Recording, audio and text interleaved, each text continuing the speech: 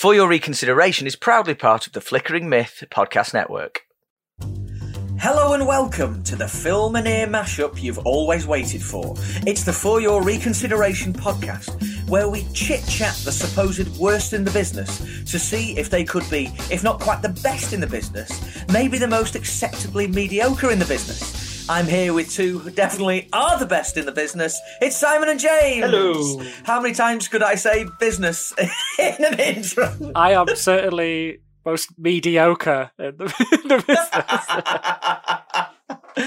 How are you, fellas? Oh, all right, mate. How are you? Doing great. Yeah, doing really good. I'm good, thanks, Rob, but you will have to call me Dragon. James, I noticed tonight on our little interface you have named yourself Dragon. Si, you've gone for Helpful Synth. Which, yeah, I don't know what that is. I don't remember putting it. That's news to me. But I'll go with it. I'll roll with it. Oh, dear. How is, mid-lockdown life treating you at present, gents? I think mid is being very aspirational at the moment. This could go on for fucking ever. Although I went out for an unlimited walk earlier. What the fuck? Seriously. Is it like when you get a mobile phone contract with unlimited data? Can you just carry it on? I don't even know what I'm allowed to do anymore now. Did you stay alert to all those floating virus modules? Globules. I haven't blinked all day, mate, which means the virus has probably gone in my wide open eyes at some point. Look, it's stay alert like it's like you're walking through a bad neighbourhood. I don't know. It's gone chaotic. I mean, it's an absolute shambles. Yeah, I don't know whether this should be, we're all sort of navigating our way through it, but I did have a conversation with someone last week in an online setting like this who set his stall out to say that lockdown is taking our civil liberties because you can't shield from cancer and you can't shield from COVID. So you might as well get out there and take your chances. And I'm thinking, what? Bit different. It's quite different things there, Cancer not being airborne and all that. But what can you do? But is this because we're all confused? I think it probably is. But anyway, it's a good job we've got some serious movies to be watching. What have you guys been watching this week? So I watched a film from last year. It was this Blumhouse movie starring Octavia Spencer called Ma, in which a lonely veterinary nurse makes her basement a drinking spot for the local high schoolers. Then things get really, really weird. It's prime FYR territory, so I won't say anything more than that. Is it? It's proper crazy town. M.A. Oh, right, okay. It's just gone on Now TV, hasn't it? I've seen it pop up. I'm interested. I like a Blumhouse picture. It's crazy town. The last half an hour is just absolutely off its tits. Brilliant. To put it mildly. Would you recommend? Yeah, I would. Definitely. Yeah. Nice. I also wanted to shout out a podcast. Now, I don't really like to shout out the competition, but these guys are way more successful than us, so I think it's okay. So I've been doing a rewatch of The Sopranos, and this was inspired by a new podcast called Talking Sopranos with Michael Imperioli and Steve Shripper, who were both actors on the show. So Michael played Christopher Moltisanti and Steve played Bobby Bacala, and it's great. They just go through each episode of the show and just give real insight into it. Granted, Michael gives more insight at the moment because he was actually in the first series, whereas Steve wasn't. His character didn't come in until the second season. Yeah. So it's really good. You can watch The Sopranos, an episode of it, and then listen to the podcast. It's great fun. But the biggest takeaway I've taken from it so far is that Michael Imperioli really likes the royal family, as in the Craig Cash, Caroline Aherne Mancunian sitcom, which I know Londoners who can't get on with that because it's too northern. So how he's got into it, I'll never know, but he really likes it. That's amazing. That's so random, but so good. Really satisfying. What about you, Si? I've had like a week of sort of righting a lot of wrongs of big movies I haven't seen. They really should not be gaps on my film watching TV. I really should have seen them. So I watched The Pianist because it's one of those movies like 12 Years a Slave or like Amistad or Schindler's List where they're really, really important movies. But if I haven't seen them at the cinema, I just can't really get in the mood to like put them on. Yeah. Like I'll be sat there flicking through my Netflix catalogue, just like lying on my sofa, and I'll be like, yeah, I don't really fancy this. But I watched that, and oh god, it's so good. Yeah, really, really fantastic movie. But then others as well, to just bring it onto a lighter note. I watched Midnight Run, James, after your recommendation. It's great. It's well good. It's really funny, and like really, the action's really good in it, and it's the two leads are great in it. De Niro's obviously great in it, and Grodin's good, and yeah, I really enjoyed it. I thought it was a really, really good movie. I can't believe I'd never heard of it. And the slap bass on that score as well. The score is fucking brilliant. Danny Elfman does the score, and it's so of a time. I absolutely loved it. Absolutely loved it. Nice. Last one, just quickly. James, I think you'll appreciate this one as well. Goodfellas. I finally watched Goodfellas. Oh wow, really? Before. Yeah, I'd never. Had you not seen it? No, because it's one of those. It's 2.5 hours long, isn't it? So it's just like, I can never really find the time to watch a film like that. But yeah, finally watched it, and yeah, Jesus, he's really good. I'll tell you what, Robert De Niro's quite good, isn't he? He'll go far, that lad. Yeah. He'll go far, that lad. Keeps his head down, keeps focused. He's going to have a hell of a career. My most endearing memory about Goodfellas is when it first came out on DVD, it was so long you had to turn the disc over halfway through the movie. I've got one of those. That's my copy of it. Yeah. Seriously. Incredible. What a time to be alive. Si, I'm always interested in people's first reactions to that film, especially because it's right at the beginning, isn't it, that you get Billy Bats in the boot and the knife, isn't it? Yeah. Like, that is one of the most horrendous, just, oh my God. I was watching it and I was like, sort of first hour in, I was going, no, it's good, but I wouldn't really put it in my favourite Scorsese pictures. He calls them pictures, doesn't he? Pictures. Yeah. Like Van Damme. He's copying Van Damme. Him and Seagal, yeah. Yeah, him and Seagal. And Van Damme. But when you get to the sort of last hour of it, and it just completely changes, when all the sort of wheels start coming off with all the crew and everything, it's so good. It's about 3 films rolled into one. It's so well made. And yeah, it's just Scorsese flexing all of his filmmaking muscles in one movie. And yeah, it's absolutely brilliant. And I assume you'd seen the famous Steadicam shot before, hadn't you? The Copacabana. Yes. Yeah. That was really my favourite bit. Actually, was the sequence where he has like a day of having to move drugs around. Yeah. And he's like making dinner for his brother, and he's paranoid of a helicopter. And it's just he's like, because at that stage he's just proper wired on coke, and the whole thing just goes like 1,000,000 miles an hour. It's like this scene is just amazing. Yeah, so good, so good. I wonder how Marty managed to make that so specific. Whatever do you mean, James? What have you been watching, Rob? Well, I sat down on Saturday night and I had a 2 in my head that it was going to be one or the other. And it was either Midnight Run or Rise of Skywalker. And I went with Rise of Skywalker. Did you like it? Yeah. I mean, it's no Return of the Jedi. No. But what is? No, it's elite level entertainment. It looked absolutely gorgeous. I've got loads of plot questions about it. But I don't mind it. It's right in the middle of it all for me. It's nowhere near as good as, again, I know I've said this before, but I'm Return of the Jedi is my favourite of the lot. Bottom of the lot. I don't know which one's bottom of the lot, actually, because I'm quite forgiving of them all. But yeah, it wasn't great. It was okay. It was all right. That's exactly my reaction. Aesthetically, to it's great. Yeah. Aesthetically, it's astonishing. Yeah, I think the same, actually. Yeah. But again, it wasn't like, you've taken a turd on my childhood. It wasn't like that. It was just, it's all right. It was fine. It's probably a good idea, though, when you're making a trilogy, not to have someone else do the middle section and then completely ignore everything that happens in the middle section. I am really left. But talking about it, like, the difference between episodes, because if you're watching them in the, episodic order, it's Jedi, then Force Awakens, isn't it? So you're missing an entire chunk of how are the baddies top dogs in the galaxy again? Well, that's it. Yeah, it's once covered. Yeah, it's sort of explained in The Last Jedi, but then never touched on again in the third one. Yeah, it's just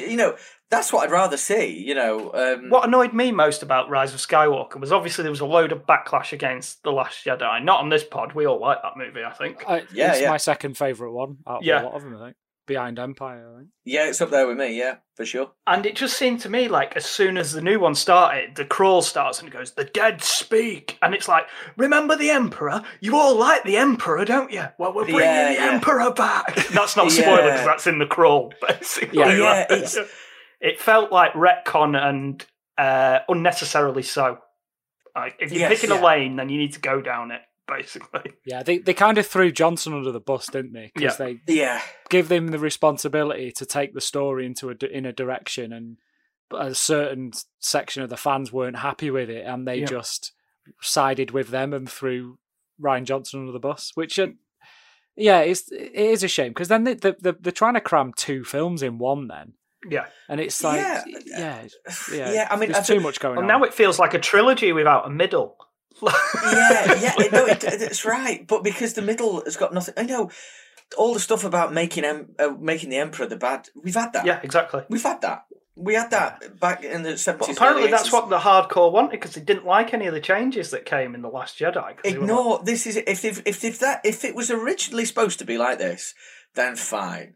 But if it wasn't, and you bent over backwards to accommodate a fan base who told you, I mean, how lucky are we? We said this about Last Jedi, didn't we? How lucky are we to have entertainment like that? Yeah, exactly. There was a horse chase on the side of a spaceship. What's the matter with you people?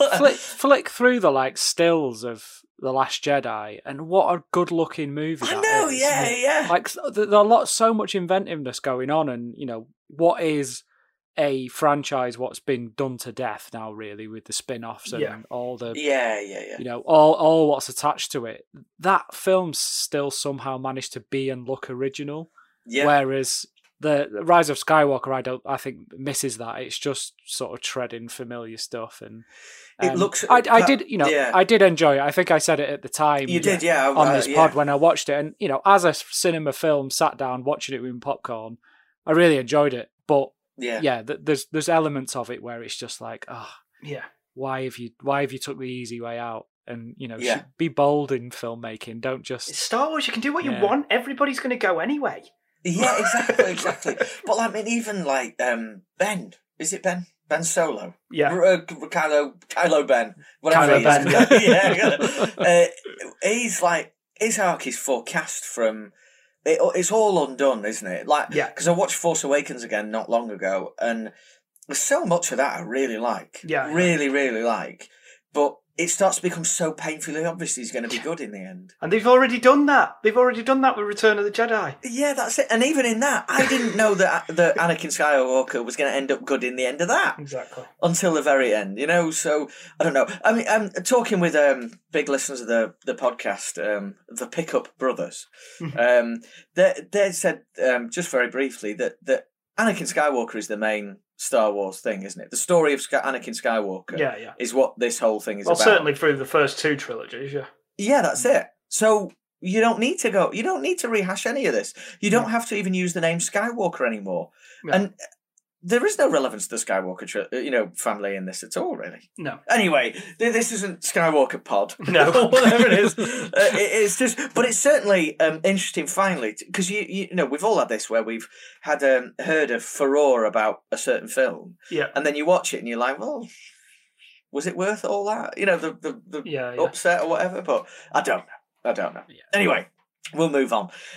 James, it is your pick this week. It is. But in the build-up for tonight's film, you came across a question you wanted to ask us. Yeah, so I've just noticed, really, that big studios don't really put comedies out these days. I mean, there's exceptions to every rule, but in the last 10 years, they've been so few and far between. Like, a real classic one was probably like Bridesmaids back in 2012, and I like those 21 Jump Street movies as well, but in terms of like big tentpole summer releases from studios, they don't seem to do them anymore. But comedies like tonight's film, Step Brothers, that we're discussing, there used to be at least 2 or 3 every single summer that would come out.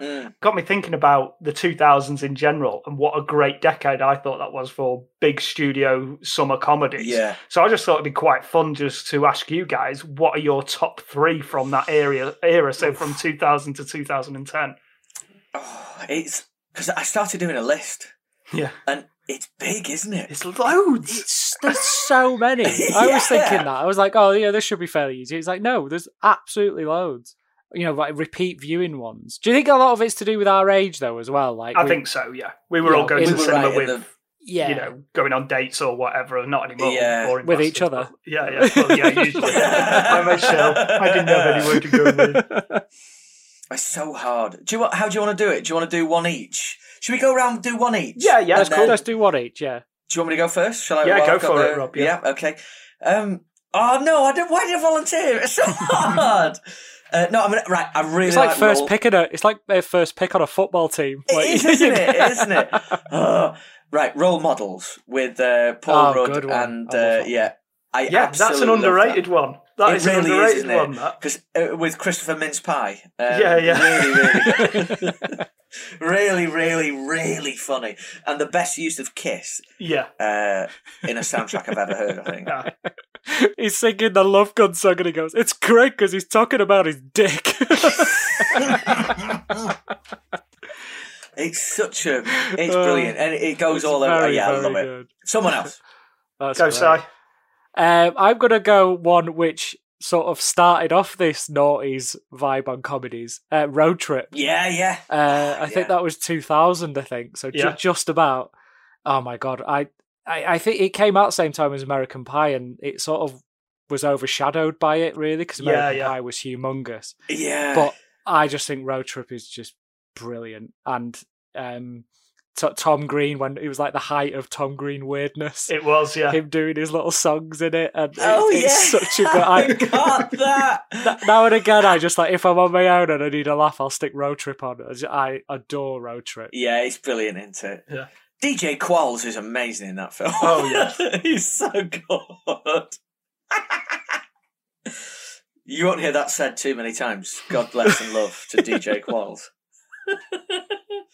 What about you, James? So I'm going to go with Team America World Police. Oh, good grief. Can you imagine a studio making a film like Team America World Police these days? No way. Even with Have you ever seen a man eat his own head? Let me just tell you something. That is the greatest acting I've ever seen. It's doing some acting. It's just fantastic. Just like it's a film that those guys, Trey Parker and Matt Stone, they're the only people in the world who could have got away with making that movie. 100%. And it practically destroyed them making it. Like they were like, because it did quite well, and they were like, going to do a sequel, and they were like, absolutely fucking not, no chance. It's the hardest thing in the world. We are never doing that again. They've just done everything, haven't they? Like they've got a massive TV series, a really high concept movie, marionette puppets. They wrote musicals, and now they like the South Park video games, which are like they wrote those as well, which are just insane amount of scripts and stuff. They're like entire seasons of the show. Just never stop. It's chaos, isn't it? How good they Genius. are. And we've not even got near basketball. No. Oh God, basketball! Oh my days. So, Rob, what's next up? Cab off the rank for you? I find it so hard, but I'm going to go with Napoleon Dynamite. I absolutely yes. It's just as outstanding. I'll never not find that brilliant. Vote for Pedro.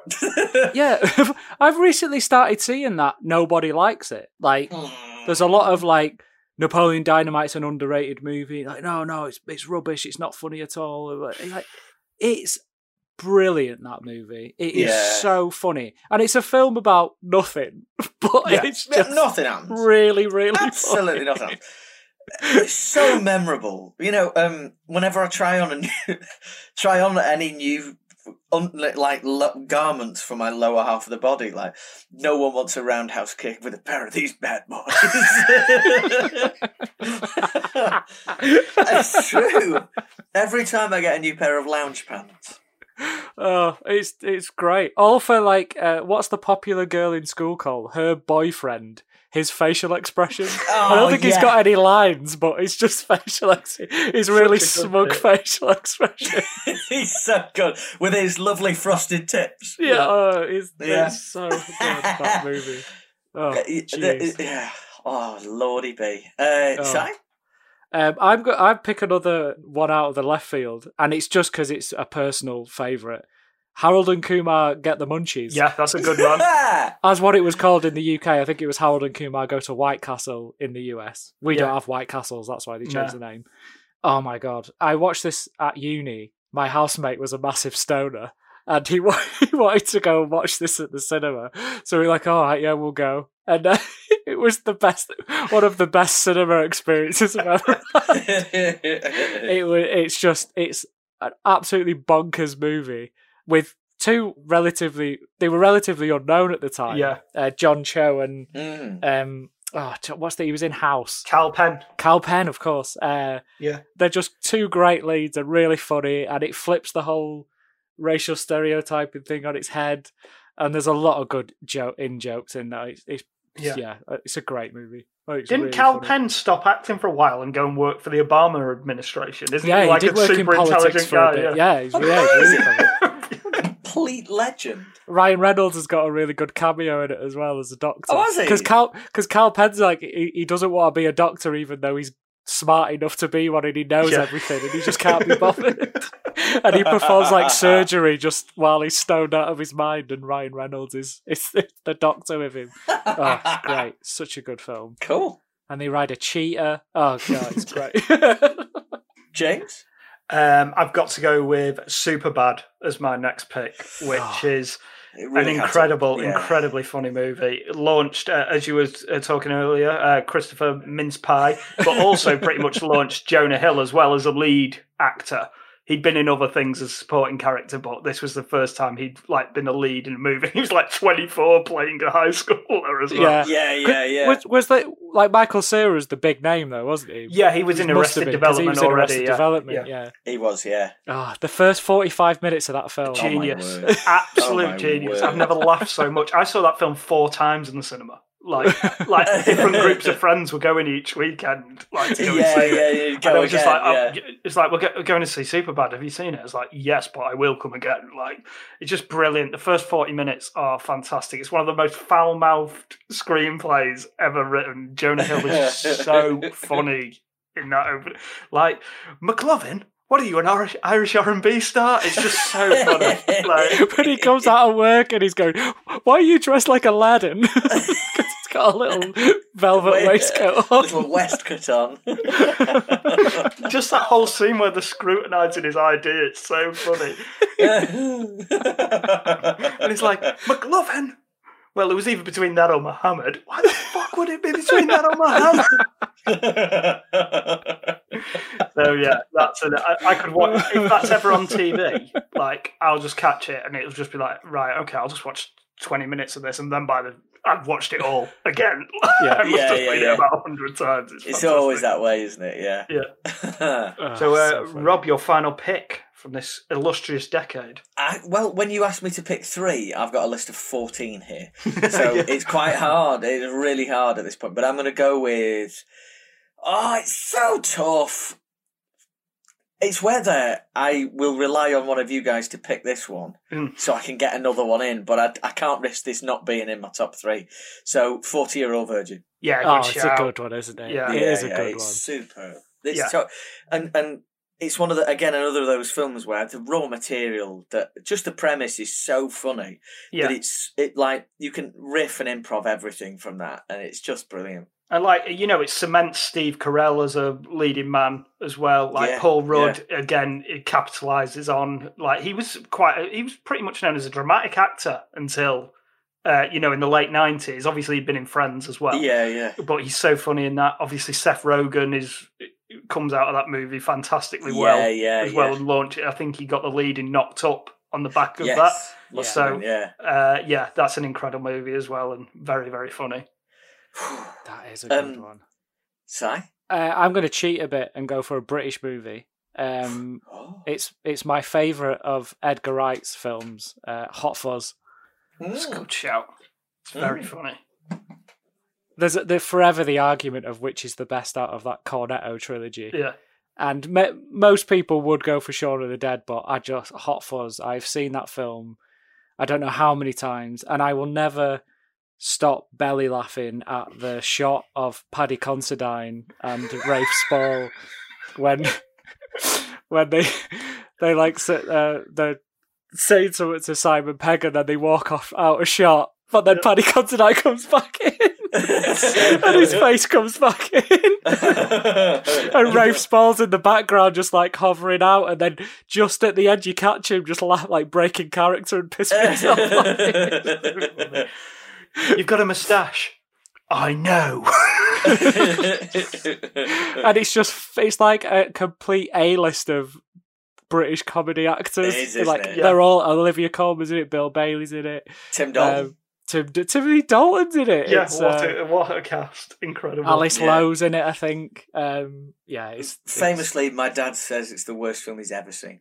Oh, wow. Oh, well, we'll have to disagree with Andy P on that one. Yeah. No, I love seriously. Hot Fuzz. He says, like, I said to him sometimes, like, what did you watch, Dad? And he's like, well, I watched this, and it was really bad, but it wasn't as bad as Hot Fuzz. Hope Andy P doesn't listen to this. I'll go down in his estimations. Can't win them all, Edgar. Can't win them all. Yeah. He also said that it was very close with the Steve Carell film Dinner for Schmucks. Oh, I've not seen that particular one. I have seen that one. It's all right, but I got the impression I would feel it was all right as well. But yeah, James, are you going to finish this top 9 of the best comedy films? Yeah, so it was a very tight call, this, because I really like Old School with the other Todd Phillips college movie with Will Ferrell and Vince Vaughn. But I'm gonna plumb for Anchorman: The Legend of Ron Burgundy, because Will Ferrell and Vince Vaughn are both in that one as well, so they win either way. Yeah, that's just a bit like how I feel about tonight's film. Endlessly quotable, incredibly silly, and just brilliant mesh of director and star, just doing crazy stuff for 90 minutes. I couldn't agree more. James, do you want to use that as a jumping point into tonight's film? Yes. So that was a fantastic chat, lads. Lots of if any of our listeners haven't seen those films, you should absolutely go out and watch any of those. Of them. You'll have It's a really lovely good old list time. as well. Actually, a quite comprehensive list. Be stoned if you want to watch Harold and Kumar, though. I'm not. I mean, you. Sorry, I'm not encouraging illegal behaviour. Sorry, carry on. I was not encouraging the use of drugs. Okay, so tonight's film is, as we've padded around already, is a Will Ferrell, Adam McKay joint, and it's an uplifting tale of how two big, fat, curly-haired fucks do karate in the garage, take the form of unicorns, and rock the fucking Catalina wine mixer. The film is, of course, 2008's juvenile masterpiece, Step Brothers. Hey. All right, everybody. Sleeping arrangements? Brennan, you're going to be sharing a room with Dale. Just until the two of you get jobs and you move out. Hey, are you awake? Yeah. I hate your guts. As soon as your eyes shut, I'm going to punch you square in the face. This is the one rule of the house. Don't ever touch my drum set. Don't touch it! All right.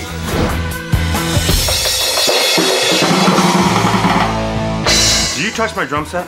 Nope. Why are you so sweaty? I was watching Cops. I think they're starting to like each other. What are you doing? I'm burying you. I'm alive, man! I'm alive! You're waking the neighbors. Shut up!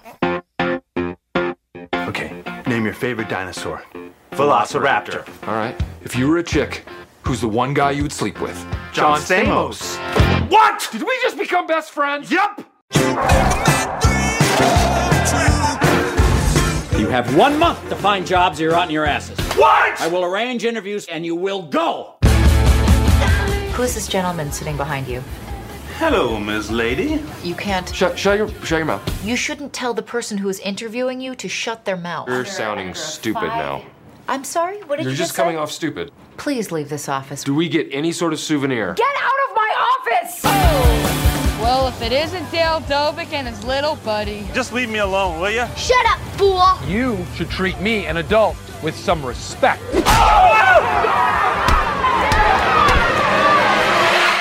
So maybe you don't go down that way anymore. That's what we talked about. We're going to take the long way home. Can we turn our beds into bunk beds? It'll give us so much extra space in our room to do activities. You're adults. You can do what you want. This is the funnest night ever. Hey, I never asked you. Yeah. You like guacamole?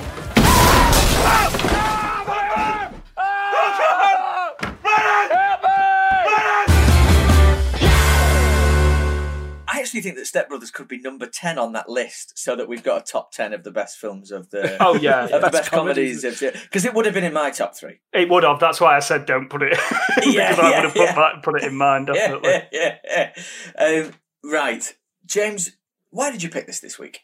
So, I'm going to play obviously it's my pick. I like the movie. And for me, it's one of the best comedies of the last 20 years. And much like the critical reception at the time, I didn't think it was that great when I first saw it. I saw it and went, you know what, that was good. That was good. I enjoyed that. I laughed a lot. But I didn't think it had the classical resonance as, say, something like an Anchorman or any of those other films that we discussed. But then through rewatching over the years, it's just become like a cornerstone for me in terms of comedy movies the last 20 years. And I think it's arguably their best work, but we'll get into that as we go through.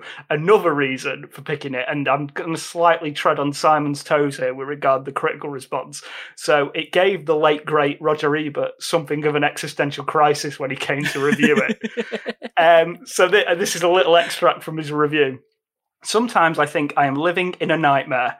All about me, standards are collapsing, manners are evaporating, people show no respect for themselves. I am not a moralist nut. I'm proud of the X-rated movie I once wrote. I like vulgarity if it's funny or serves a purpose. But what is going on here? He's tumbled into himself, poor Rog. Oh, no. Oh, dear. Si, what's your history with the film? Very much the same as James, actually. Like, I remember watching, because I loved Anchorman so much. After watching that accidentally in the cinema, didn't know what it was. So I watched it, and I remember just being like, meh, it's all right. Never thought to watch it again. And then the only reason I did watch it again was my missus just loves it, and it's like one of her favourite movies. And we watched it again, and I was just like, I do not remember it being this funny. And it's one of those films that together we've watched about 5 or 6 times. The only other films we've seen more are Twister and Robin Hood, Prince of Thieves, which are the other 2 favourite movies of my missus. Robin Hood is really long as well. It's so good. I don't know how you do it. It's Alan Rickman's leather pants gets me through it. I think it's got better over time, and I think you can't watch it once and form an opinion. You have to watch it more than once because you just get so much more out of it. And yeah, it's quite a weird one. It's quite a rare one in that case where, you have to, several years later and you get so much more out of it. What about you, Rob? I was first alerted to the film, really, thanks to such a weird source. I was watching the tennis. All right. Late one night. And it was the US Open. I know exactly what you're going to say. I know exactly. Yeah, can I tell it? Can I just? Yeah, please. This is genuinely why I know it. At the end of Andy Murray had just beaten I don't know who to advance to the US Open semi-finals. I think massive achievement. And the commentary team or the broadcast team thought it'd be a great idea to get we've got Will Ferrell here, and they brought Will Ferrell onto the court, and there was this excruciatingly awkward interview between the two, where it was like, Andy, you're a big film fan, aren't you? And would you, have you seen any of Will's movies? And Andy was like, he's just played 5 sets. Well, I'm a big fan of his movies. I am. I'm sorry I've not been to see Step Brothers yet. And Will Ferrell on the spot was like, Andy, it's okay. It's fine. And it was the most awkward interview. These two genuinely nice people. Was this the point where people actually started liking Andy Murray because of this interview? Oh, I've always loved him. Loved him. It could be. It could well be that moment that the wider public liked it. But why has Andy Murray got to apologise for not going to the cinema during the 2 weeks of the US Open? I've got no idea. And Will Ferrell knew that. He was like, this is totally ludicrous. So, and then I was thinking, like, probably should check that out. Better than, so an ill-timed interview was better than any piece of marketing that they put out for the film. I don't recall it being that big. There wasn't really a big push over here for it. I don't remember any. I couldn't tell you a single poster. I could just remember the DVD cover. That's it. I can't remember any poster or anything like that. I can't remember a trailer, anything like that. But I thought oh yeah, best check that out on the basis of Andy Murray's. He hadn't seen it, so it wasn't even a recommendation. It was just his knowledge of the film made me feel like I should go and see it. Not go and see it. I got it on DVD, and it's just from the very beginning. I mean, it was just. I'm fully aware of the film's flaws, but my God, is it funny? Yeah. So, and it was it's got a very, very cozy place in my heart. Wonderful. But does it qualify, James? Budget, box office? It's interesting you say that you don't remember seeing much of a marketing push or any advertising or a trailer or anything like that. So obviously the people who made this are A-list comedy talent at this time, and they don't work cheap. So Will Ferrell is the star. Adam McKay is the director. They're going to be pulling down quite big wages. Judd Apatow is the producer. Producers don't work for free. 65 million budget for this film. Wow. Yeah, it's quite a lot. Which it would have been half of that if they were all unknowns. It made 128 million worldwide. So decent, but not a runaway success. And only 28 million of that was made outside of the US. So that's worldwide. Wow. But I think where this film sort of picked up some real steam afterwards is it made $63.7 million when it came out on DVD and Blu-ray. And from there, it's developed a real cult following. And now I think it's very much in the conversation, but I don't think it was when it came out. It sort of came and went. That's amazing. Especially over here, well, it's really telling, James, where you say only a small fraction of that box office was overseas, and the vast majority was in America. Because when Anchorman came out, Will Ferrell was not in any of our consciousness. No, really, he'd been in Old School as a comedian. Yeah, and he was just that funny dude in Old School. Whereas in America, was he part of the Saturday Night Live crew? And when someone's on Saturday Night Live, that's how they get popular, and that's how they're sort of famous. Yeah, I said before I went to watch Anchorman by accident. It was just on at the cinema, and I went to watch it, and I was like, "What the fuck is this movie? It's absolutely brilliant." And then I guess the same with this. There's just there would be no push in the UK for a film like this, really, because they're not relying on us to get back that box office. It's purely aimed at the American market, isn't it? I would say so, but I mean, obviously it's an R-rated film where the others have been PG-13s or 12As in this country. So it would have been a 15 over here. So that sort of lowers your potential box office. I mean, Will Ferrell's a big star at the time, so I think there would have been interest, but obviously maybe people just looked at it and thought it looked stupid. And on paper, it does look stupid. And it pans out stupid. Yeah, it just so happens to be really, really funny. Yeah, exactly. Yeah. I think Anchorman's a very good comparison, isn't it? Because Anchorman seemed to do the same thing where, and I don't have any figures to back this up, but I didn't know about the film until it gained real traction on DVD. Yeah, exactly. I remember watching it with my friends so many times, and I think that's the real test of a comedy is if it's still funny when you've watched it 2, 3, 4, 5 times. And that was definitely when we were at university, wasn't it? So 05, 06, 07. Because my first stint at university, it's interesting this actually, and my first stint at another university in 01, one of the guys in halls was obsessed with a film called Night at the Roxbury. Yeah. Which is also a Will Ferrell movie, isn't it? Yes. And it's so he was 5 years ahead, watching Will Ferrell's early stuff kind of thing, And he wasn't a big candidate for liking movies, actually. No. So he loved Night at the Roxbury. So, it's really interesting to hear how it all pans out. Si, what about critical reception then, in which case? We know it can't qualify through pennies. Yeah, I think this is where it makes it qualify was, surprising, really didn't do well critically at the time. James touched upon it earlier. On the whole, especially the higher brow critics did not like this film at all, mainly because of its juvenile approach and really, getting all the jokes from swear words and fart jokes and things like that. It's But yeah, going on the Rotten Tomatoes, it's on 55%. Whoa. 69 for audience as well, so it's not massively high on the audience. Metacritic's a bit lower on the critics with 51, and the audience is 7.9. And it was quite interesting on Letterboxd, actually. It's quite high on Letterboxd. It's got 3.4 on Letterboxd. But that's very high for FYR. For us, yeah. But the lower end of the reviews is summer to behold. It is just hilarious. I mean, I don't really want to go through it because there's absolutely loads of half-star reviews. Whoa. And genuinely hilarious. You could just scroll through the pages and start from lowest first and just have a good old laugh at some of the reviews. It's essentially a lot of young people and cinephiles saying it's just not funny at all and really puerile and immature, and anyone who likes it should feel bad for doing so. So I just come to the conclusion that this is our generation's version of Mrs. Brown's Boys or something like that. Because a lot of, on the generation below us, really, they're just like, why do people like this film? I don't get it. But no, it's really, really funny. Critical wise, yeah, it just didn't go down too well. Bradshaw didn't like it, obviously. As James said, Ebert didn't like it. But Richard Roper as well, who's Ebert's, who does the Ebert and Roper website. His one's quite funny.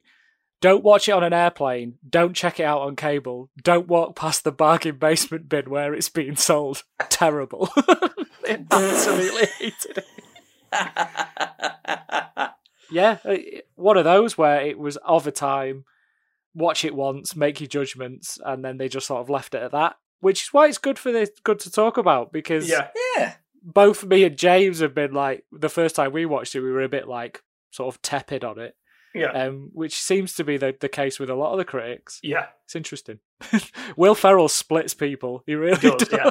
He really does. And I think what I kind of like about this film and what I got from watching it again this time is like, they're sort of daring you not to like it all the way through. Like, they're just doing whatever the hell they want, right? And they're just like, you still with us? All right, what about this now? Okay, now we're going to do this. Yeah. Oh, should we have a little dream sequence? All right, okay.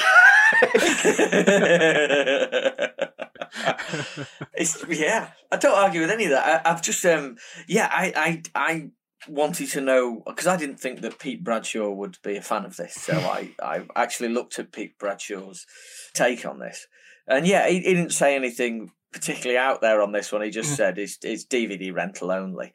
But it did lead me to his Twitter page. And on there, this is just to go full circle, he's given Tom Hardy's Capone film 3 out of 5. Oh. Has he got any whimsical sort of bylines to back up his review? Anything about Botox or bread? No, but the Fantastic Four director Josh Trank has created a strange, bitter-flavoured account of the celebrated mafioso. I think he sold it to me, actually. If anything, maybe Bradshaw's out of the doghouse, perhaps. I don't know. No. Yeah,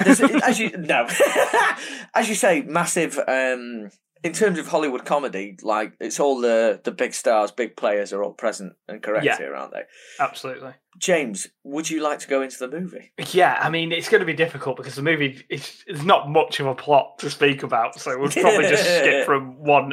It's just, what I love about this is it's only designed to be funny, and it's only designed to get the most out of those two lead actors. So obviously they'd done Talladega Nights together, and they'd got on fantastically well. That's Will Ferrell and John C. Reilly, and obviously Adam McKay directed that one too. So they just cooked up this story between the three of them, and then Adam McKay and Will Ferrell went away and wrote a screenplay, which was apparently incredibly long. And then they always improv as well on set. And every single scene is just designed to get the silliest, most puerile laughs that they possibly can. And I don't know if that's what people had a problem with, because it's so dense. There's still jokes I pick up now, and I must be on the 6th, 7th watch. Yeah. We get introduced to Brennan and Dale, who are living separate lives at that point, both 40 years old, living with their single parents. And the single parents go off to a conference of some sort, where Richard Jenkins, who plays Dale's father, Dr. Doback... I can't even hear that without laughing. he falls in love with Will Ferrell's mum, played by Mary Steenburgen, who you might know was Will Ferrell's stepmom in Elf a few years previous to this. And they fall in love, and then they bond over the fact that they both have adult sons who live at home with them, and then quickly they get married. This is all before the credits have even finished rolling.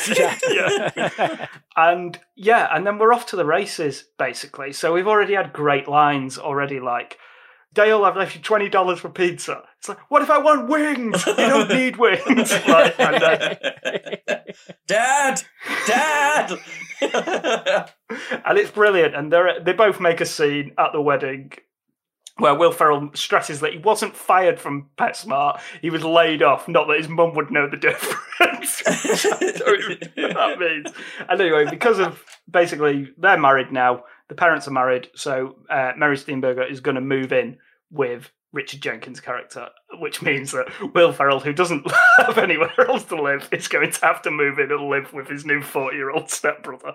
And neither are very happy about it. No, I find this is the first time I've watched it as I'm gingerly approaching 40 myself. So it was like, oh my God, so yeah. Quite eye-opening, this one.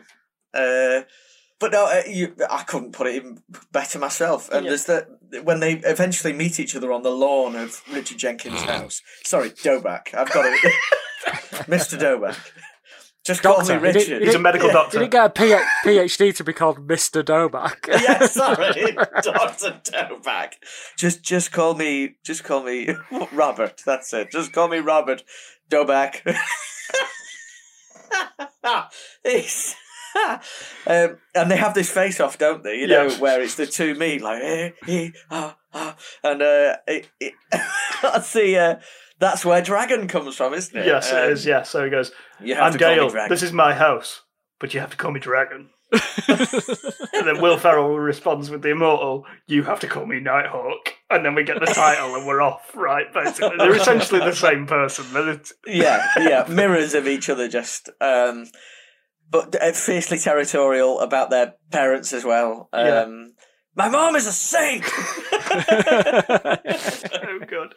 And then from there, we roll into one of my favourite scenes in the film. I'm going to say that a lot as we go through one of my favourite scenes. Yeah, it's very hard not to. Is one of the most awkward and hilarious dinner scenes I've ever seen in my life. Where they're basically setting up their characters and what they've been up to, which is very little. We set up that Will Ferrell is apparently a world-class singer. In his words, the songbird of his generation. From people who've heard him, and not many people have heard him. And he refuses to share his fancy sauce. So, Simon, do you know what fancy sauce is? No, sorry. Ketchup mixed with mayonnaise. Didn't Hyde, I saw the trivia that Hyde's actually sold it. Yes, they made a sauce after this called Metchup, I think, or something. I'm fairly certain that sauce is just Thousand Island anyway, isn't it? Just ketchup and mayo is just. The crying in that, where Brendan takes it badly. Yes, when they start squabbling, don't they, over the fancy sauce? And Dale's been quite confrontational. He seems like the alpha. Now, is Brennan sort of shining him on at this point? Because we know sort of the behaviour that Will Ferrell's character gets up to later on.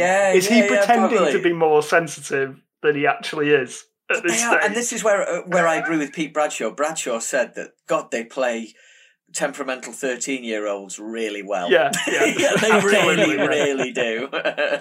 Because when we get later down the line and we see what Brennan does to Dale's drum set and the way in which he is more confrontational after the failed Prestige Worldwide presentation. Oh, stop it.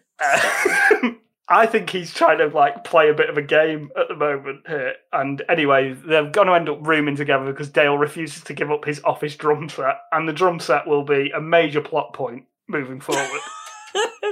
It's the sled of the it's the rosebud of this sled. It's the rosebud of Step Brothers. Step Brothers. Not seen it. I'm so sorry. It's just we all know that Will Ferrell is a comedy actor and he's really, really funny, but John C. Reilly is, traditionally a good dramatic actor, and that's what his career is. I mean, obviously Talladega Nights was before this, but he is so funny at just delivering comedy. Like, he just goes toe-to-toe with Ferrell the whole way through this movie. They're brilliant. They've got such incredible chemistry. But there's one of the bits. Is it in this first section where he's like having dinner with his dad and he just doesn't like the news that someone's moving in, and he's like, "We're men. We like to do a few things like shit with the door open, riverboat gambling trips. We make our own beef jerky." And then his dad goes, "Dale, we have literally done none of those things." Oh God. Brilliant. So he takes him up to his room and he goes, "The house was built in 1854 by General Custer." It's like bullshit. And basically they're going to be rooming together. And then we roll into another fantastic scene, which is them two having a whispering argument while in bed together, but they can't shout at each other because they don't want to wake their parents up. He goes, "You and your mum are hillbillies. This is a house of learned doctors." House of learned doctors. "You're not a doctor. You're a big, fat, curly-headed fuck."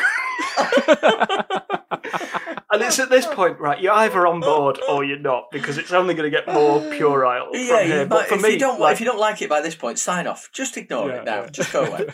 Like, immaturity is really difficult to do for adults, I think, in films. Like, it can feel really forced, but these two have just nailed it. So they're so naturalistic in the way that they play off each other. And it's just so well delivered. And every barb is just like, it's just a zing every single time. Like, and it doesn't feel overly improved either. Like, sometimes you can see with those takes that the scenes go on too long, or in some of the Apatow comedies, because all of his come in at 2 hours. 2 hours, Whereas this one's a solid 95 minutes. There's no fat on it whatsoever at all. And then tensions just sort of escalate from there, don't they? Really. So this sort of first act is them. They're really at loggerheads with each other, aren't they? And they don't get on, and they're just constantly sniping at each other. But then they find a common ground, don't they? And that's when things sort of turn story-wise, and it's all down to Will Ferrell's brother rocking up for dinner, isn't it? He's one of the biggest weasels in cinema, isn't he? Can we talk about Derek and Adam Scott's performance as Derek in particular? Because it's one of the best portrayals of a douchebag I have ever seen. Ever.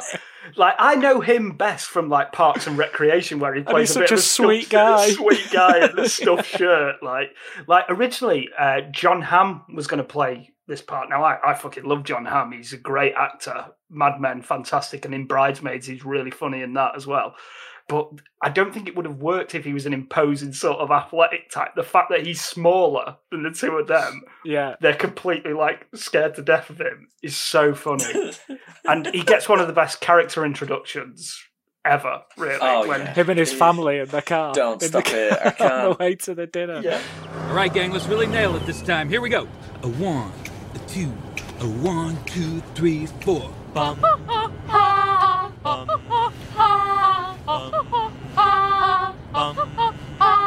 She's got a smile that it seems to me reminds me of childhood memories, where everything was as fresh as a bright blue sky. All right, Tommy, you're the oldest. I'm counting on you. Come on. She's got eyes of the bluest skies, as if they thought of rain. I hate to look into those eyes and see it now. Nice vibrato, buddy. All right, Alice, let's go. Flat. It's so flat. I don't even know. You don't even look good while you're singing. The worst thing I've ever heard. This is $1,200 a week for voice lessons, and this is what I get? Okay, I'm going to save it with the solo. Bow, bow, I'm Derek, and I can sing high like this. And I can sing high.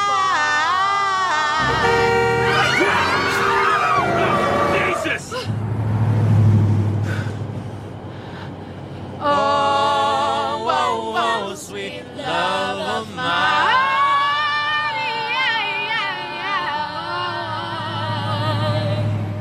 can't understand how that kid's voice is so pure. I don't get it. It's amazing. It's amazing. But from that one moment, he's an arsehole. His kids are arseholes. Yeah. And he's bad to his wife. He's no good to his wife. You don't even look good when you're singing. Awful. But he's like a go-getter. He's a proper bro, isn't he? He's like a... Yeah. And Dobak is obsessed with him. Can't believe he's never met a man, a young man like that, or a younger man like that, who's so accomplished, and everything that Dale and Brennan aren't. Yeah, exactly. So they go out to the treehouse, and Derek appears, and he's talking about his abs, and he pulls his shirt up, and he's like, "These guys have not had a carb since 2001." I was like, "What is that?" And he's, it's obviously some like a bodybuilder's abs. I'm assuming because they don't cut to his face. No, it's not him. Yeah, I'm gullible, but I'm not that bad. And they're oiled up underneath his t-shirt. Yeah. It forces Dale to punch him in the head, and that is the moment where everything comes together. Absolutely, yeah. Derek dares Dale to punch him in the face, so he duly obliges and he falls out of the treehouse. Anyway, he dusts himself off, and after Brennan tells him that a good cure for shoulder pain is to lick his butthole, he goes towards... And I mean, this is the level. He heads for the car, but he's missing a passenger. His wife, Alice, played phenomenally by Catherine Hahn, who has become incredibly aroused by Dale and the fact that he punched her horrible husband in the face. Because she hates him, doesn't she? She really hates him. She does. We must point out as well, welcome back to the podcast, Catherine Hahn. It's great to have you back, because she was in Boys Blank Faces. She was in Tomorrowland. Of course she was. The shop owner in Tomorrowland. Yeah. So welcome back. Knowledge. One more and you're in the Hall of Fame. So, bit more screen time this time. But doesn't she make use of it? Every second she's on there, she's amazing. It's good because it's a nothing character. Yeah. Everyone apart from the two leads and Derek, they're all just sort of props for the two leads to sort of orbit around. Yeah. But she's so good, and she proper swings for the fences with this. Like, she takes it to nth degree funny, and just goes really weird and surreal throughout. It's just great, and she's just infatuated with Dale because he punched her horrible husband in the face. And they have that awkward moment on the because it looks like Dale has never been with a woman before. Oh come on, neither of them have. They're both virgins. I know. I'm not. Wouldn't like to cast aspersions, but so she forces herself onto him, and they have this awkward kiss where Dale is going, "What's happening?"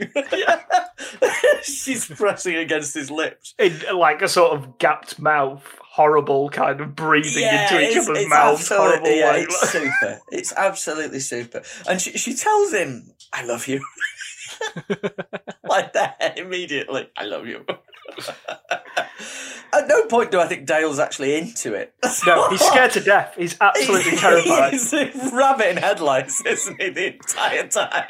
When she says to him, "I believe you struck Derek in the face," he asked me to. He's terrified of her. And then when she starts coming on to him, he just can't deal with it at all. But what he does want to get involved in is the fact that him and Brennan are no longer foes, but possibly great friends moving forward. Oh, yeah. And we have an incredible montage of them falling in love with one another. Did we just become best friends? Exactly. It's like where they reel off like their favourite stuff, and he's like, "Okay, without thinking about it, just answer these questions." Just say it. What's your favourite dinosaur? Velociraptor. Well timed. We haven't practiced. Yeah. Favourite non-pornographic magazine to masturbate to? Good housekeeping. It's so funny. Did we just become best friends? Yes. Do you want to go and do karate in the garage?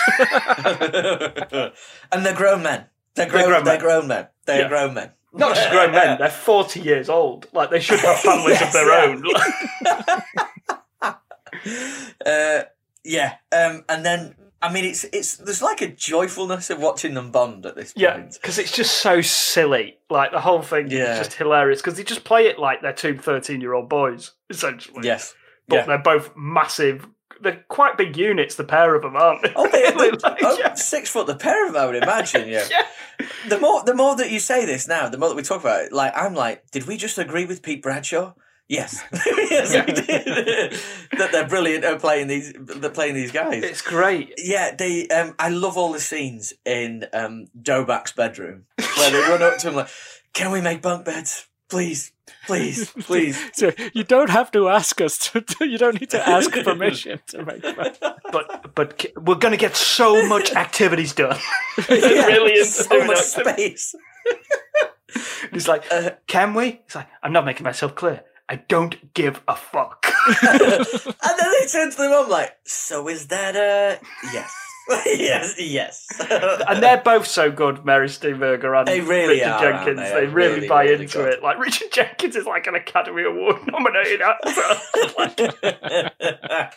He's got some great lines in it as well. Oh, he's so funny. Anyway, they build bunk beds. That goes about as well as you would expect with two morons building bunk beds with no carpentry skills. So they much collapse. room for activities. They set them up for job interviews. Yeah, and another fantastic montage where they basically decide that they're going to dress in tuxedos for the job interviews, which is hilarious on its own. And then on top of that, they're going to interview as a team. And as Dale puts it, when they go in for their first interview, we're here to fuck shit up. Rogan's in there. Adam McKay, the director, is one of the interviewers. Yeah. Rogan offers them a job, doesn't he? Because he likes their vibe, but then Dale ruins it. An incredibly tuxedoed fart with arched fingertips while he does it. Which is, it is the most puerile thing is a fart joke, but I'm 34 years old and I will never not laugh at a fart joke. This is the thing. Like, so basic. I was convinced, like, when I became a father, I'm like, right, I really don't want to pass this affliction onto my son of, like, laughing at farts. Like, it's so juvenile. I've failed miserably. Like, he thinks they're the funniest things in the world. He farts in the bath. He acts like, "Oh, what's this? Look at me, I'm a comedy genius." So it's just, I think it's something that's just drilled down into our DNA very early on, that farts are funny and they will always be funny. They'll never not be funny. They won't be. Nope. And I assume that, well, no, they obviously don't get the job from Seth Rogen. Yeah. But Rogen shows his wattage here, doesn't he, with some brilliant lines like, "Is that onions? Onions and ketchup. Taste that. I can taste that. It's on my tongue." Come to think of it, the tuxedos seem a little fucked up now. It's just every line is delivered so well throughout. Yes. You know, they don't get any jobs. They've been on multiple interviews. It's been a bad day, and it's about to get worse because they fall afoul of Mr. Gardocki and his crew on the Oh, no, yeah, this is absolutely brilliant. And for people who haven't seen the film, Mr. Gardocki is a homophobic 11-year-old child. He's sort of got some, like, gangland territory on some swing set in the middle of a jungle gym. Yeah, that's it. And they're terrified of him. Yeah, and with good reason. That is a brilliant sequence. Because he is a vicious gang lord and he beats the living crap out of him with his groceries.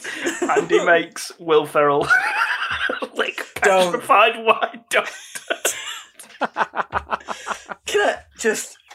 Like, I thought it had gone. Do you remember that thing that someone said on, like, social media recently? Like, you never see white dog poo anymore. You know, it's quite rare. I saw some about a month ago on the dog walk. Like there. Like, I was so excited. Nearly took a photograph of it. It was that like exciting. finding gold. It seriously is these days. But when we were kids, it was all the time. What's happening? Yeah, it was all the rage in the 90s. All the rage. I think, the scream when Ferrell's tongue hits the dog poo.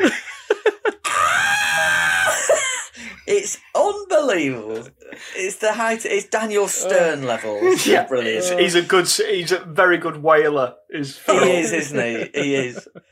Gosh, because as you say, there's not plot-wise, there's not a great deal going on here, but it is absolute gold. And it's around this point that we have they concoct a business proposition that they need investors for. Prestige Worldwide. But yeah, is it? I nearly said that earlier, James. You know when you said the worldwide box office or the Prestige Worldwide.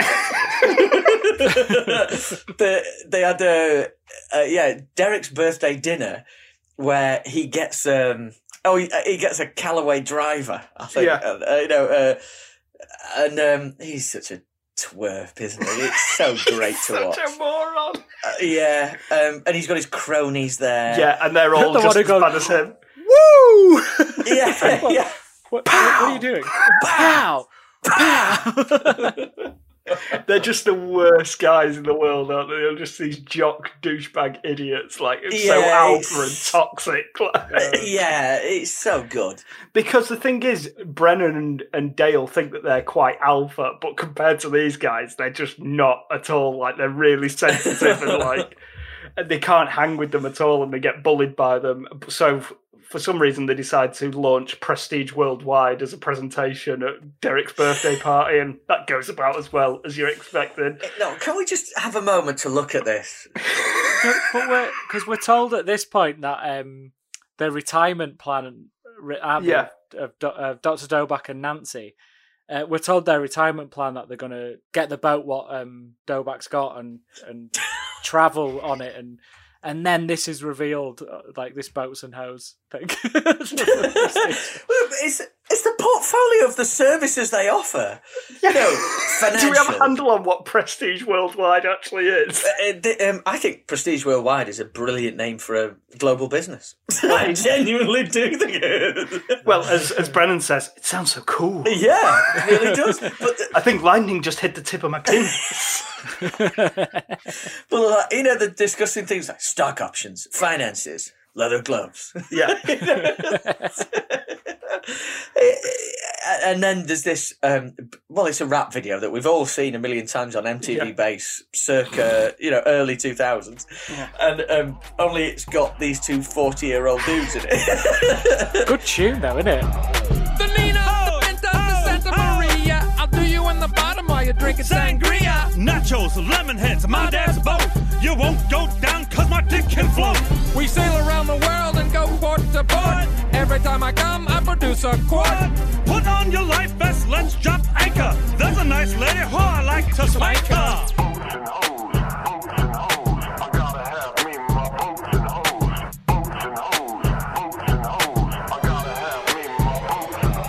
Deadliest catch without the crabs. We're almost out of gas, called the Arabs. I'm a pussy pirate, my name is Jack Sparrow. Take off my pants, you can see my flesh arrow. Make sure to wax, use your mom's hair. You'll be amazed when I come in your hair. Pull up the anchor cause we're leaving dry land. Get below deck with a tick in your hand.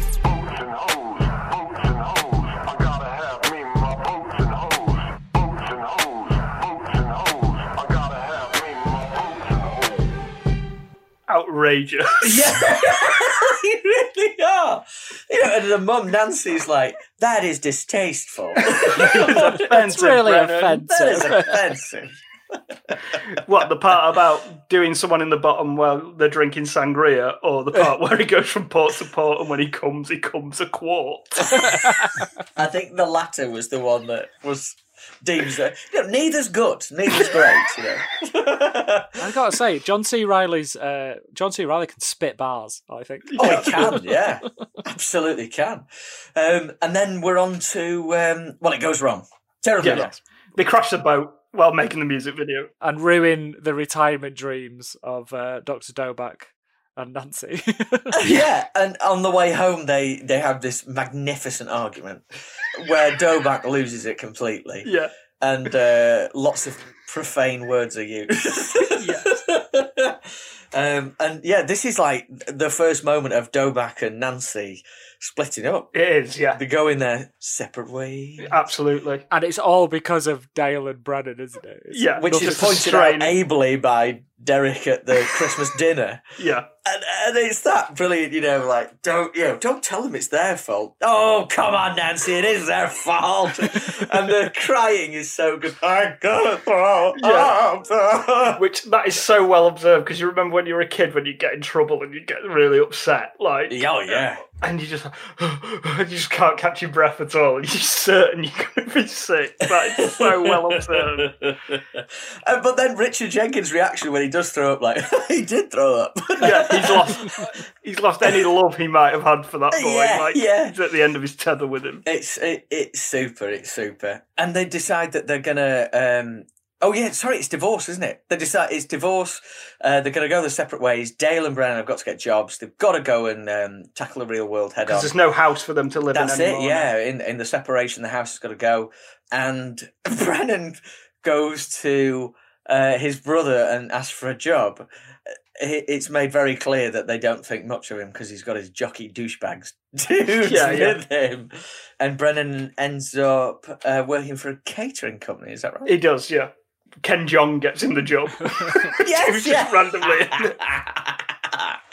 Yeah. It's very sad. Like, they were a lot happier beforehand, aren't they? Like, basically, when they grow up and become us, regular people, they're a lot less happy than they were. They lost all their verve and their spark, and Brennan is pretending to be one of these jock douchebags. Yeah.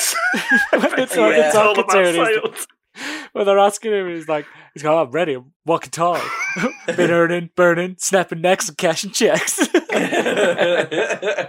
And they just become adults, don't they? And it just, all the fun gets just completely zapped out of them. But this happens over the course of about 4 minutes of runtime. It does, yeah. It's really waxed through. Yeah, we don't have much time to wallow in, because that would be flat point. Because them being them is the high point. It's amongst the high points of the film. And Brennan asks for the Catalina wine mixer. Yeah. He wants to take the most prestigious, not prestige worldwide, helicopter leasing company on the West Coast to the Catalina wine mixer, where prospective clients, I assume, rent helicopters. Which obviously was a made-up thing, but now it's a real thing. Is it a real thing now? Because it was obviously completely made up, but now it's a yearly annual thing. I mean, I'm sure they don't have it this year for social distancing reasons. How many times at that event do you think people, after one too many, and I mean literally one too many, they could have a sniff too many and start going, Catalina wine mixer. Every person there with zero personality will be doing that from the minute they get there. And they're both very sensible when they get to it. It's a lovely location. Brennan has hired Dale Doback. I have never said his name out right like that before. He's hired Dale Doback's catering company. Thank you, catering company. And things don't go to plan. No, because they've also hired a Billy Joel tribute band who only do 80s Billy Joel. Specific Billy Joel. And when they keep getting requests, start the fire? I specifically told you we only do shit. 80s Billy Joel, sir. I specifically said, sir, that we only do 80s Billy Joel. And basically, Brennan has set this whole thing up so he can try and get Nancy and Dr. Doback back together again. He's trying to parent trap them, essentially. Yeah, basically, yeah. And Dr. Doback's looking at the hollow shell of men that these guys are now, and he misses them, and he tells them a quite astonishing, what must have been improvised monologue. Every time I watch this film, I forget about this monologue and just keel over laughing. It's one of the weirdest things I've ever heard. Basically, when Dr. Doback was growing up, he wanted to be a Tyrannosaurus Rex. And to see an actor of Richard Jenkins' calibre go through the gymnastics to get this out and deliver this monologue, it's just incredible. And all the time you've got like Dale and Brennan just going, it's not even possible. Like, you could never be a dinosaur. You're a human. The best bit of the story is where he ends it and he goes, and my parents were like, Dale, you're 17, step out of it. And he's like not a child, he's 17. He wants to be a T-Rex. And then, so the band have gone and basically Dale decides to sack off his job and he gets on the drum set up there and he's bombing quite badly, and then Brennan decides to join him and show everyone what a world-class singer he is, because his voice is a mix of Fergie and Jesus. And then quite an incredible performance from the two of them where John C. Reilly is really drumming and Will Ferrell is really singing that song. I think is it both? Yeah. I heard it was John C. Reilly, but I didn't know it was Ferrell as well. They committed completely to it, to the bit, and deliver this knockout performance where all the supporting characters have various flashbacks and dream sequences. Yeah. They're inspired. There's a bit with a Minotaur and Catherine Hahn. And Oh yeah. there's a bit with Will Ferrell, who's fallen in love with his therapist at this stage. I've travelled 500 miles to give you my seed.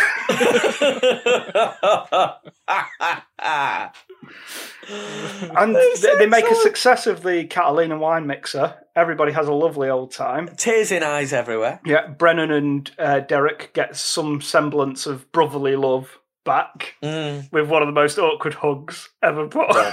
It's the greatest. It's the greatest. Not having, the gut punch during it. It gives.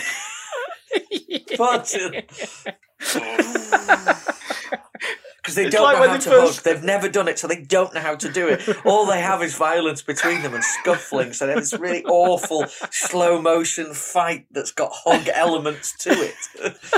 Like Will Ferrell grabs him by the throat to start with. Yeah. It's okay. It's okay. Oh, it's excellent. Excellent. Yeah, it's like happily ever after in a way, isn't it? But we have Catherine Hahn. It's not happily ever after for her. No. Because she wants Dale, and Dale, well, perhaps revealing that he, as we suspect he wasn't into her at all, he says, like, what is that, a whale? And puts out to sea, and she turns around and he runs away.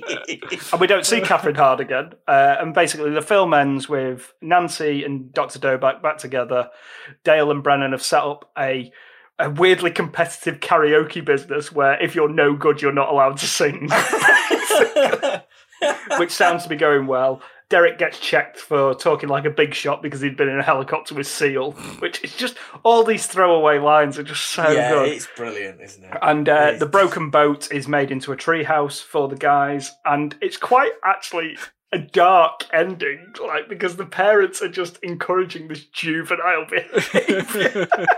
Can we just go back slightly? Because this enforces your point. She's there, isn't she? Brennan's therapist. Yeah. Brennan keeps saying, she's a keeper. I love you. You're my angel and all this kind of stuff during their therapy sessions. And when she comes to the Catalina wine mixer, she says to, I came here because Brennan said he was going to jump off a helicopter into an ocean full of. I'm legally obliged to be here. Yeah. And she turns to the mom and says, "And you're an enabler." She says, "And you're a keeper." And then she's there at the end as well. They're all enabling this absolutely farcical scenario. In the boat, in the treehouse boat, where they've got loads of jazz mags and Chewbacca masks. Chewbacca mask. And then is it Will Ferrell gets shortchanged and he's like, "It's okay that mine isn't movie quality." So good. And then we go to the credits and we think it's all over, but no, this probably one of the best mid-credit scenes ever made, which was clearly actually followed on directly from the Catalina wine mixer, but they decided to move it because basically they turn up and they have their revenge on Kardashian and his crew. And they roll up in a helicopter. Yep. And basically for a minute and a half, slow-mo, beat the shit out of some kids. Proper sell it. All the kids sell it so well, don't they? But then they claim that they're better than Kardoki because they don't make him eat the white dog. Superb. And thus endeth the magnum opus that is Step Brothers. Well, how can you not think this film's like funny? I don't understand. Favourite bits, gents? What do you got? I mean, how can you pick one? It's just so good. The sight gag of Derek's abs in the treehouse is one of my favourite things. Oh, it's so funny, isn't it? Just it's because it's such a dodgy cut as well, and it's obviously not. Yeah. Do you think that? I think they must have made it obviously a dodgy cut. Oh yeah, because he's at a different angle and everything. It's just it's so good. But the bit where Dale comes in to his dad and he's like, "But what if I come out the shower and Nettie sees me and she's like, and I'm looking really good, got a luscious V of hair going through my chest pubes down to my ball fro," and she just gets. And it's like she's had the bull and now she wants the calf. He's talking as if he's like God's gift to women. What about you, James? You got a favourite bit? Oh, I mean, it's so quotable throughout. I think it could be anything from Boats and Hose to Interviewing as a Team. Derek's intro makes me laugh every single time. Fancy Sauce is just a great scene, but it's got to be, this is a house of learned doctors. You're not a doctor. You're a big fat curly-headed fuck. Just gets me every time. And then when he follows it up by saying he's going to fill a pillowcase full of bars of soap and beat the shit out. Actually very sinister. Yeah. I've got, I mean, because the ones that really sprung to mind I've already mentioned, but there's so much, as you say, it's very hard to pick one. But I really love... well, first, massive honourable mention to the movie When They're Bonding. Anyone pick that up? I was waiting for you to say this. Yeah, it was Nico, or Above the Law as it's known in America, and Seagal being vulnerably punched up. It was super, and they were bonding over it. Of course, this is your favourite bit. Of course it was. And they got a massive kick Isn't there a shotgun blast accompanied by a Will Ferrell scream that is just so funny? yeah. But it's an arm break that they really like. But massive spoiler alert, that's the end of the film. Should not have used it. Shame on you guys. Shame. But aside from that, bleep machine, please, Si, for this one. But the sheer when Dobak is shouting down the stairs, and he does something like, you're a pair of goons or something like that, and he's doing like these facial expressions, and Will Ferrell shouts up to him, "You geriatric." That's probably in there for me as it can't get funnier than me for that. Than that, sorry. You keep your liver-spotted hands off my mother, she's a saint. That's it, yeah. It's excellent. The fact that it's called Dobak as well makes it even better. So, FYR, for your reconsideration, James, as is per our custom, you will go last. Si. This comedy line's got a lot of airtime, but I'm just going to say it again anyway. I highlighted a review on Letterboxd by someone called Silent Dawn who gave it 5 stars and simply said, "If you don't love this movie, you're a curly-headed fuck." For me, this movie, as the years have gone on, a lot of these noughties comedies, because there's so many of them, they just sort of fall by the wayside and just stay on the shelf outside of the 9 we spoke about before. But Step Brothers, for me, will always be the one I keep coming back to, mainly because my missus loves it as much as I do as well. It's just filled with joke after joke after joke, and it's almost more jokes than normal dialogue. The whole script is just a zinger, and no matter how many times you'll watch it, you'll always find new stuff to just laugh at, and it just doesn't get old. There's you touched on it before, James, there's a couple of sort of unsavoury bits which over time haven't aged, but on the whole, it's aged really, really well in terms of, the juvenile humour of it, which is the point, and it's, that was the big problem the critics had, but that's the whole point of it. But yeah, definitely reconsider this. It's still as funny as ever, and if that makes me an immature man-child, then sorry, so be it. Yeah. Well, in which case, can I be an immature man-child with you, Si? Because I totally agree. Fart gags are the bomb. Let's not go. You can't. It's like reinventing the wheel to say they're not. I can't believe this qualifies, to be honest, because I thought, isn't the goal of a comedy movie to be funny? I defy you not to find it funny. I don't understand That's how you just would find it hilarious. funny. The fact that, yes, plot is thin on the ground, but this is really just an excuse for two A-list comedy actors to go toe-to-toe with a brilliant support cast. Yeah. And are given sort of free rein to come up with, in a brilliant setting. I mean, sorry, I don't mean the setting as in the world that they exist in. I just mean the predicament that they find themselves as two 40-year-olds who are forced to live together, who happen to be man-children, or men-children or whatever. And they are just given free rein to go for gold with it, and they succeed on every single point. As I've said, the support cast is absolutely brilliant. They also provide real laughs in a way that a lot of support.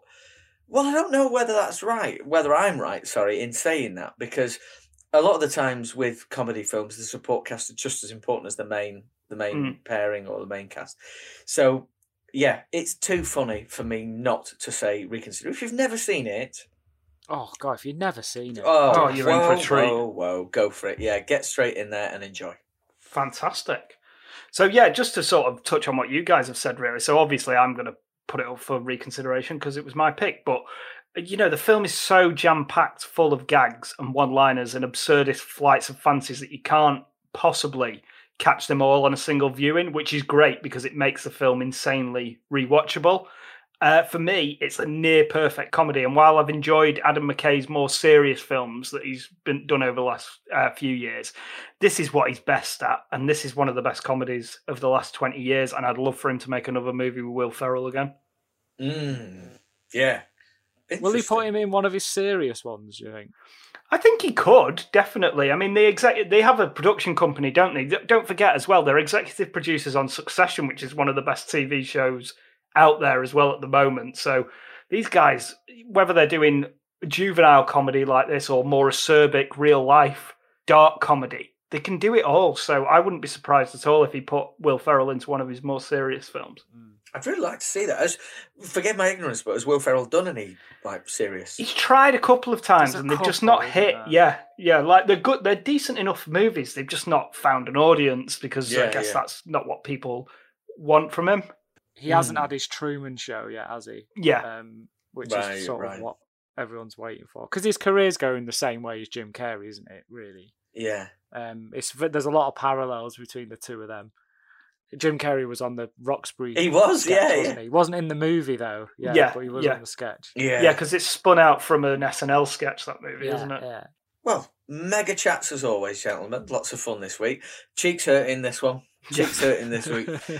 Yeah, what's on for next week? It's your pick, I believe, Si. It is my pick. And we're having a return of Mr. Sly Stallone onto the pod.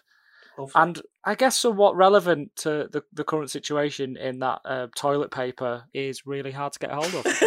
So, we could do with some 3 seashells round about now. Demolition Man is the next one. Oh, nice. So I'm so jazzed to watch this. I am so excited about it. I've even dyed my hair Wesley Snipes. Simon Phoenix. I've even gone full Simon Phoenix with it. My kids dared me to dye my hair, but you can't kid a kid, kids.